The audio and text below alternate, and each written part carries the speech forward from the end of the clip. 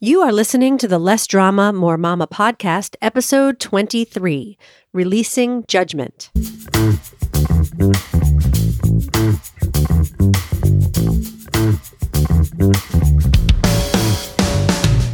This is Less Drama, More Mama, the podcast for moms who want to feel calm, in control, and confident about how to handle anything life throws their way. If you're ready to go from feeling frazzled and disrespected to feeling calm and connected, this is the podcast for you. I'm your host, Pam Howard. Hey, Mama. I'm so excited to talk about this topic today. I have a little cold, so please excuse my voice today. I mentioned in the last episode that I was going on my first ever Disney cruise over winter break, and it was amazing. Awesome, fantastic. I could go on and on about it, but I'm not going to because I want to give you really valuable content in exchange for your most precious commodity, your time. But here's what I noticed on the cruise. I noticed my brain judging other people. What? Did I just say that out loud? I know most people would never raise their hand to actually admit that they judge others, but the truth is that we all do it. And what I've found is that the more curious and open I've been about examining my judgmental thoughts, the better I've been able to understand myself and those thoughts, and ultimately to change them. In fact, I think this is some of the most challenging and rewarding self-coaching that I do because it requires me to take a look at some of the thoughts I may not be so proud of, or that trigger an intense emotion or reaction. It's important to understand that we humans have survived and evolved to this point in part because of our brain's unique ability to judge. Remember that our primitive brains want to keep us alive and protect us. Its three main goals are to seek pleasure, avoid pain, and conserve energy. Since humans are social beings and need one another to survive, we need to decide pretty quickly, is this new person going to help me or hurt me? Does she pose a threat in any way? Can I trust her? Our brains are constantly making judgments based on our past experiences about what's safe and unsafe, good and bad, healthy and unhealthy. But if we had to really get to know every person we encountered to determine whether to interact with them, we'd never get anything else done. We're wired to make automatic judgments about other people and their behavior, so we don't have to waste time or energy investigating and understanding every single thing we see. Judging helps us make swift decisions and move on. It's a normal, natural human instinct. Judging others only becomes a problem for us when it goes unexamined and when we believe that all of our judgments are facts that reflect the person being judged. The truth is that judging another person doesn't define who they are. It defines who we are. When we judge others, it says way more about us and our thoughts than it does about the person we're judging. Judgments are just opinions, which are thoughts. And these thoughts are usually very black or white. Something or someone is either good or bad, right or wrong, worthy or unworthy. There's no tolerance or space for imperfections, mistakes, or areas of gray, which means there's no room for humanness. To err is human, right? We're all human, we're all imperfect, and I believe we're all worthy of love. When you can just allow people to be who they are, which is a big, beautiful human mess, and love them anyway, you get to feel the effect of that love for yourself. You're the one who benefits. Because your brain uses its ability to judge as a way to protect you, finding and focusing on other people's flaws is its way to avoid looking at your own perceived shortcomings. For example, if you're uneasy about how you're showing up as a mom, it's a lot easier to focus on somebody else's parenting than your own. Maybe you feel guilty that you're not around for your kids enough, or that you allow them too much screen time, or you often snap at them. If you see someone screaming at their kids in public, you can think, well, at least I'm not doing that. You can feel a little bit better about yourself and even a little self-righteous because you can think, well, at least I'm not screaming, or at least I'm not screaming in public.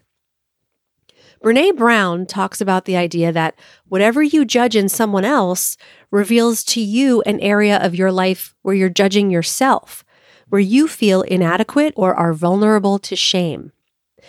Noticing someone else's imperfections is always more comfortable than noticing your own. If you're listening to this and thinking, this isn't relevant to me, I don't judge other people, stick around and listen to this entire episode. Be open to the idea that we all judge others, and although it's challenging to acknowledge, doing so will help you learn so much about yourself and help you to grow. Pema Chodron said, if we learn to open our hearts, anyone, including the people who drive us crazy, can be our teacher. Start thinking about your own judgments of the people in your life. What judgments do you have about how other parents discipline? What they allow or don't allow their kids to do? What do your own kids do that you judge as good or bad? And it doesn't necessarily have to do with parenting, but I want you to think about what frustrates or annoys you. What do other people do that shocks you or that you believe is wrong? Maybe you judge the way someone dresses or the way they drive or their work ethic. What kind of labels do you put on people when they behave a certain way? Are they lazy or greedy or selfish or rude? Maybe you think your neighbor is noisy and inconsiderate. All of those are windows into your judgmental, critical mind. I think of judging others the way I think about eating sugar. It can become a bad habit or even like an addiction we turn to when we're feeling insecure or vulnerable and we want to escape those feelings. I also get that initial hit of dopamine, that initial rush of feeling self-righteous and superior, and then I crash and feel regret and shame and worse than I did beforehand. Because judgment and negativity and hate just feel bad, and nothing good comes from them. I want to give you some personal examples.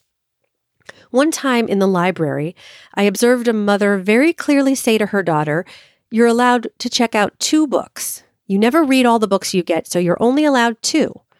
She held up the number 2 with her fingers. When the daughter brought her 5 books, the mother simply said, "Okay." I thought, what? Did she actually just do that?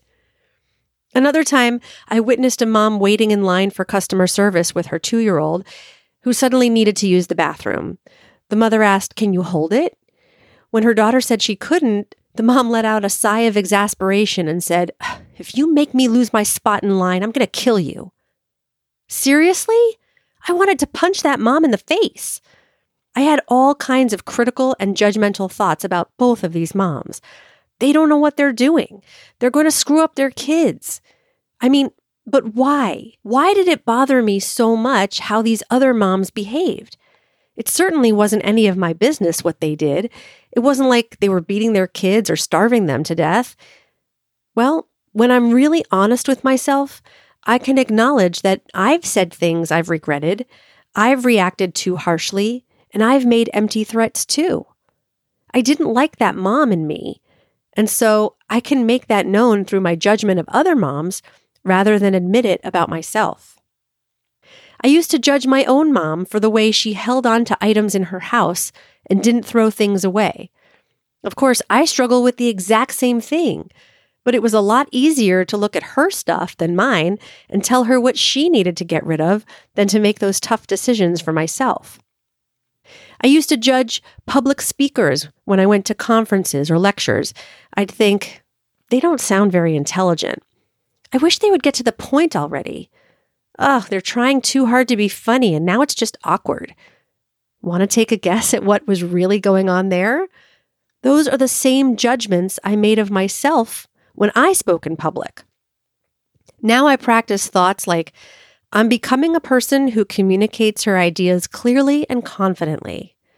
And one I borrowed from my friend Nikki, it doesn't need to be perfect, it just needs to be shared.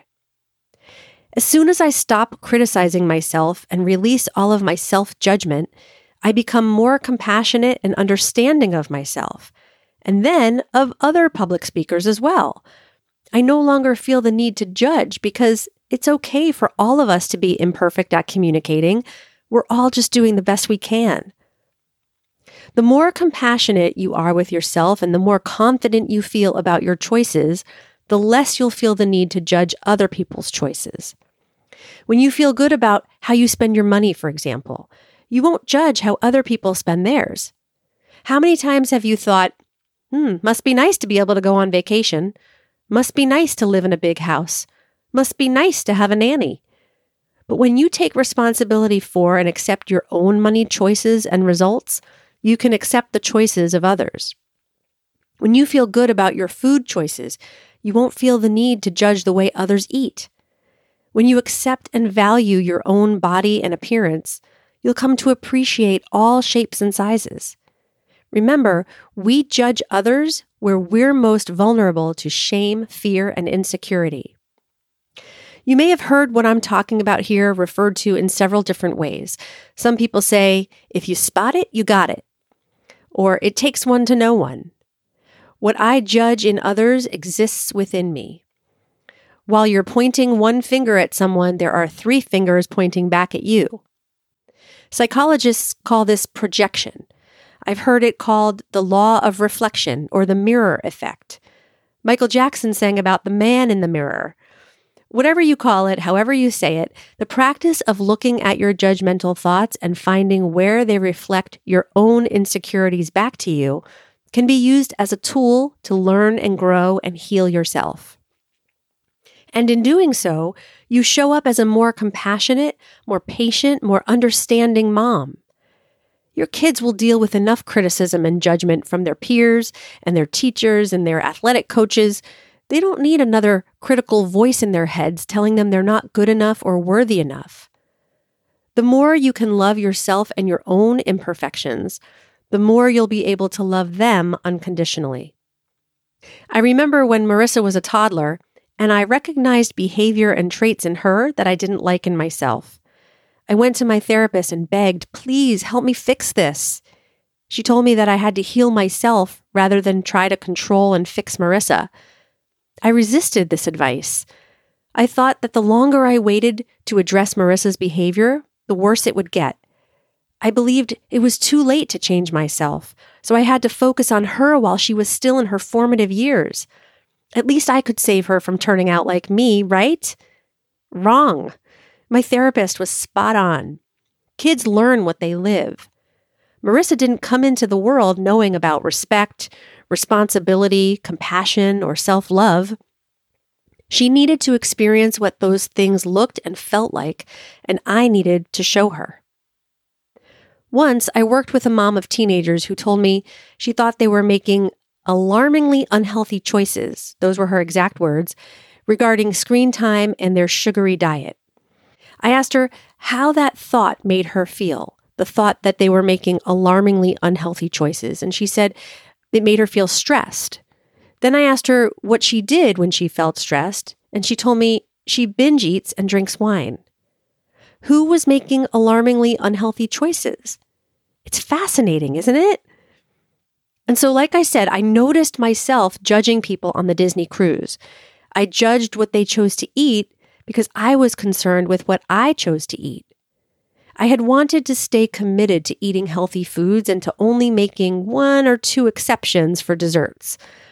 I felt ashamed about eating more than that, about not keeping that commitment to myself, and about eating desserts that I didn't even think were that good. So my judgmental thoughts sounded like, well, at least I'm not eating sugar and flour at every meal like they are. At least I'm not eating ice cream cones and soda and pizza like they are. The good news is that once you start doing this work, you start to see patterns and can notice and clean up your thinking a lot more quickly. So when I noticed my brain doing this, I caught it right away and released those thoughts. So how do you do that? The first step, as with everything I talk about here, is to become more aware of your judging thoughts. Now, please don't judge yourself for your judging thoughts. That'll just keep you stuck in a loop of shame and despair. Just notice them with compassion and curiosity, like when you notice yourself thinking, what in God's name is that woman wearing? Who does she think she is? Instead of criticizing yourself and thinking, I'm such a horrible person for even thinking that, you can think, whoa, that's so interesting. I wonder what's going on here. I wonder why I'm thinking that. One of the biggest problems with living in judgment is that it closes us off from seeing new possibilities and different perspectives. Being curious and asking questions helps us remain open to new ways of understanding. Shame likes to hide, so the best thing to do is to shine a light on it. My challenge to you, should you choose to accept it, is to make a list of 5 people that annoy you in some way. Write down their names and what annoys you about them. Really be honest and let it all out. After you've made the list, ask yourself, what is this possibly pointing to in my own life? Where am I being self-righteous? How is this judgment a reflection of my own judgments or fears about myself? Then once you've done that, ask yourself, what would I need to think in order to love this part of myself right now, exactly as I am? If you could do that, if you could love yourself, imperfections and all, how would that make a difference in your life? And how would that love extend to the people you're currently judging? I'm giving you a lot to think about here. This is some really deep and powerful work. But I want to remind you that you don't have to do it alone. I offer free mini sessions every week to help you take these concepts and the information I share in these episodes and apply them to your own life. The mini sessions are even more powerful because we're focused just on you, your unique situation, your challenges, and your kids. But listen, I know you.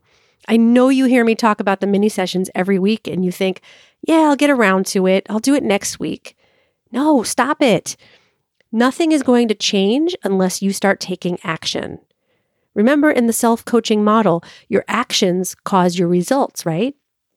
So get yourself over to lessdramamoremama.com/mini and put your name on my calendar right now.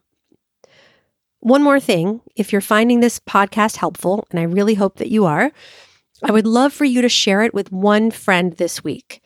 Let a fellow mama know that this is here as a resource for her.